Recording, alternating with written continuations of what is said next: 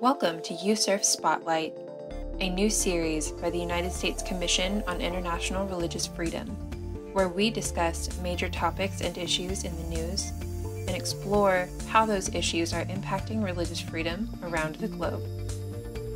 Here is USCIRF Director of Outreach and Policy, Dwight Bashir, leading this week's discussion. Welcome to USCIRF Spotlight. Today we're going to talk about the status of religious freedom in Brunei, and in particular a Sharia penal code order that came into full effect in April of 2019 and how it got to that in the first place. But let me start by giving a little background on Brunei. Brunei is a small but developed Muslim majority country in Southeast Asia with a population of just under 500,000 people. It has a nearly 80% Muslim population, just under 10% Christian, and about 8% Buddhist, and the rest largely traditional beliefs or other smaller faith groups. The country gained independence from the United Kingdom in 1984. And Brunei has never been featured as a standalone chapter in any of USCIRF's annual reports, either as a country of particular concern or on our special watch list recommendation. Though it has been mentioned in our report primarily because of the emergence of the new Sharia penal code. We did just publish a fact sheet earlier this month on Brunei, providing more background on that law. We're fortunate today to have with us USCIRF researcher Patrick Greenwald, who authored that fact sheet, to discuss these issues in more detail. Welcome, Patrick. Thanks, Dwight. It's great to be here today. So tell me, Patrick, what does the general religious freedom landscape look like in Brunei today? Well, it's hard to say for sure. Brunei is not a free society. The Sultan Hassan al-Bolkiah has ruled the country since before independence with a tight grip on power. For example, he closed the national legislature by continuously renewing a state of emergency until about 2004 and has built the whole state around him. It's not hard to imagine, however, that religious freedom conditions are poor, but really, we do not have the information to tell you exactly how poor. To bolster the Sultan's tight grip on power, the state heavily controls civil society and the flow of information and prosecutes those who even so much as appear to dissent. There's the case in 2017, for example, of a government official who posted criticism over the effect of halal standards on businesses on his private Facebook account. The government charged him with sedition, and despite the official fleeing to Canada, they charged him in absentia to 18 months imprisonment at the end of 2019. As a result of harsh measures like these, we know very little. People keep a low profile. However, what we do know are the laws and regulations. So can you give us a sense of that legal framework and the various laws and regulations that specifically impact religious freedom in the country? Well, first off, for the 1959 Constitution, Islam is declared the official religion while promising the freedom of other religions to practice. The Constitution stops short of explicitly guaranteeing freedom of religion and belief. However, Islam plays a central role in virtually all aspects of Bruneian government. The Sultan has wrapped the Bruneian identity around the state ideology known as Melayu Islam Baraja, or MIB for short, which conflates Baraja, which means sultanate, Islam, and Malay ethnicity. The MIB state ideology is proactively enforced by the state. It's taught in schools, promoted through the state media, and is incorporated in the celebration of public holidays.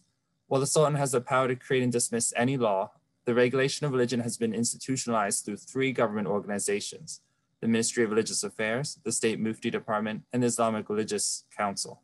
In 1964, actually, the State Mufti issued a fatwa prohibiting Muslims from assisting non-Muslims in perpetuating their faith, and this can and has been invoked by the authorities to justify limiting the construction of new religious buildings for non-Muslim faith communities and in allowing faith material to be imported.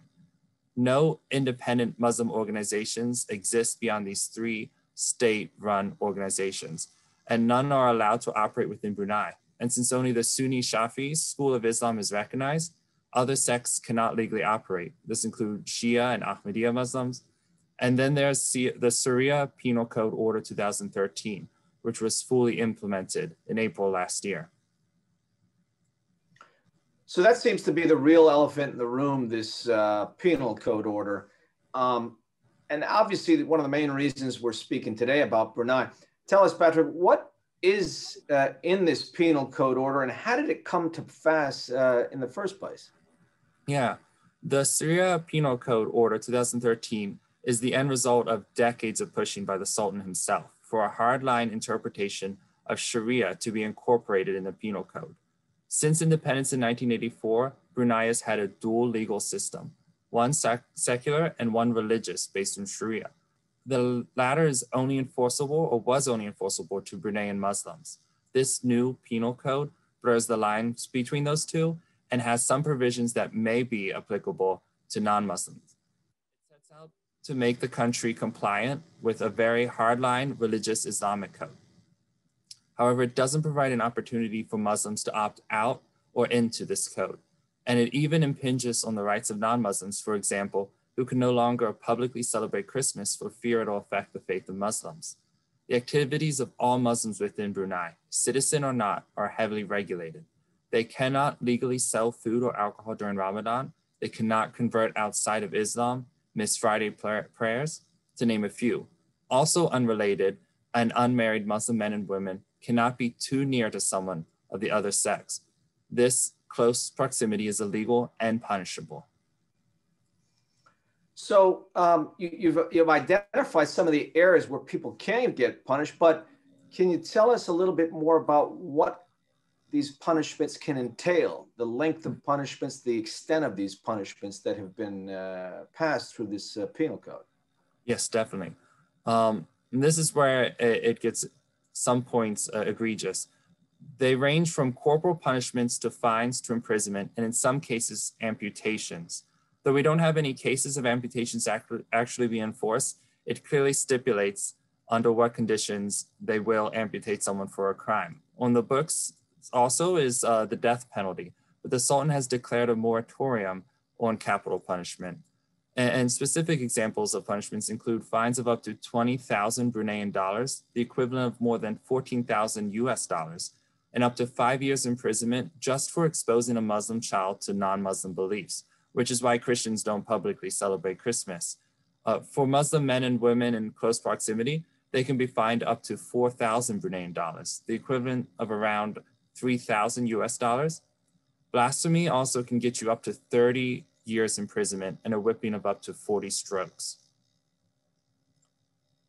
Oh, so these are extremely harsh punishments, but what you're saying is that there hasn't been implementation to date that you're aware of. Is that right? It's hard to tell for sure. As I said before, the government has a tight grip on the flow of information. And with a country of under just 500,000 people, it's hard to have independent news or independent information coming out of Brunei. But as a whole, it doesn't appear that the government has heavily enforced this penal code yet. Okay. And so, looking back a bit, as the law was gaining momentum in what appeared to be 2013, and then it eventually passed last year, what was the international response? Can you give a flavor of that? Because I know there was a lot of, media attention that was generated. Right. And then to what extent did that make a difference in it coming into effect and maybe staving off some of the implementation of the law at this point? Right, and that's a good question. So as I said before, this penal code has been a long time in the making, a long time in the coming. Initially, it was supposed to be released in certain phases. The first one was in 2013 or 2014, and there were supposed to be a few more phases, but then suddenly it was completely dropped or completely incorporated last April in 2019. And when it did, there was a significant international outcry, especially from different countries in the West and different organizations and even celebrities. There was an outcry and there was a shock and surprise that was kind of noteworthy considering that none of this penal code was a sudden development. However, the outcry was centered around a lot of the provisions which explicitly and implicitly target the LGBTI community. homosexuality is a crime in the Penal Code that was initially punished by death. The global community, particularly celebrities and Western governments, were quick to condemn this.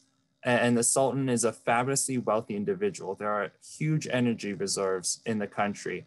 And so the Sultan owns a few luxury hotels around the world. There were calls to boycott these hotels.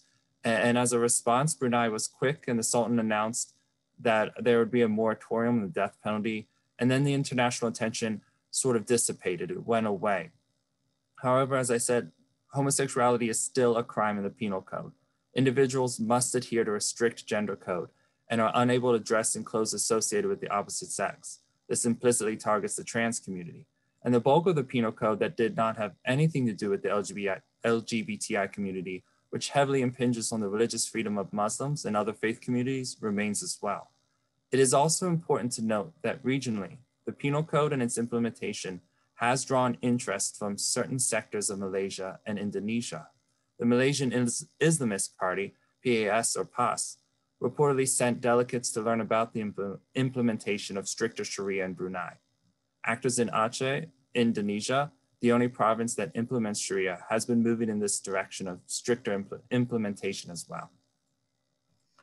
So it sounds like there's certainly a risk there of the implications, not only in Brunei, but surrounding countries looking at this.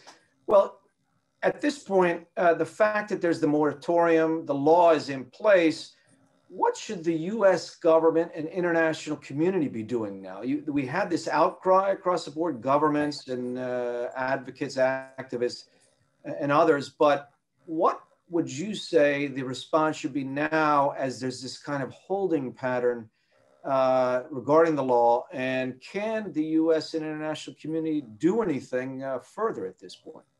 Right.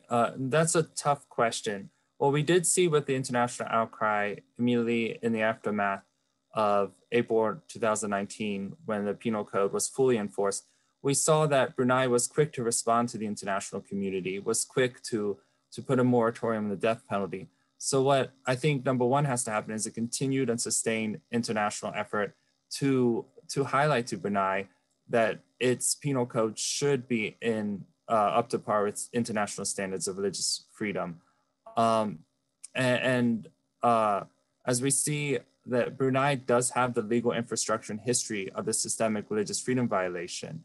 And we need to make it clear that the full implementation and enforcement of this penal code would easily trigger the process for USCIRF to highlight Brunei in its annual report. But to prevent that, the US government should work with its international counterparts around the world, with the United Nations, and with its counterparts in the Bruneian government to press for a penal code and a legal system that does not violate its citizens' basic human right to freedom of religion and belief. The US and Brunei cooperate on a number of fronts. The relationship is there.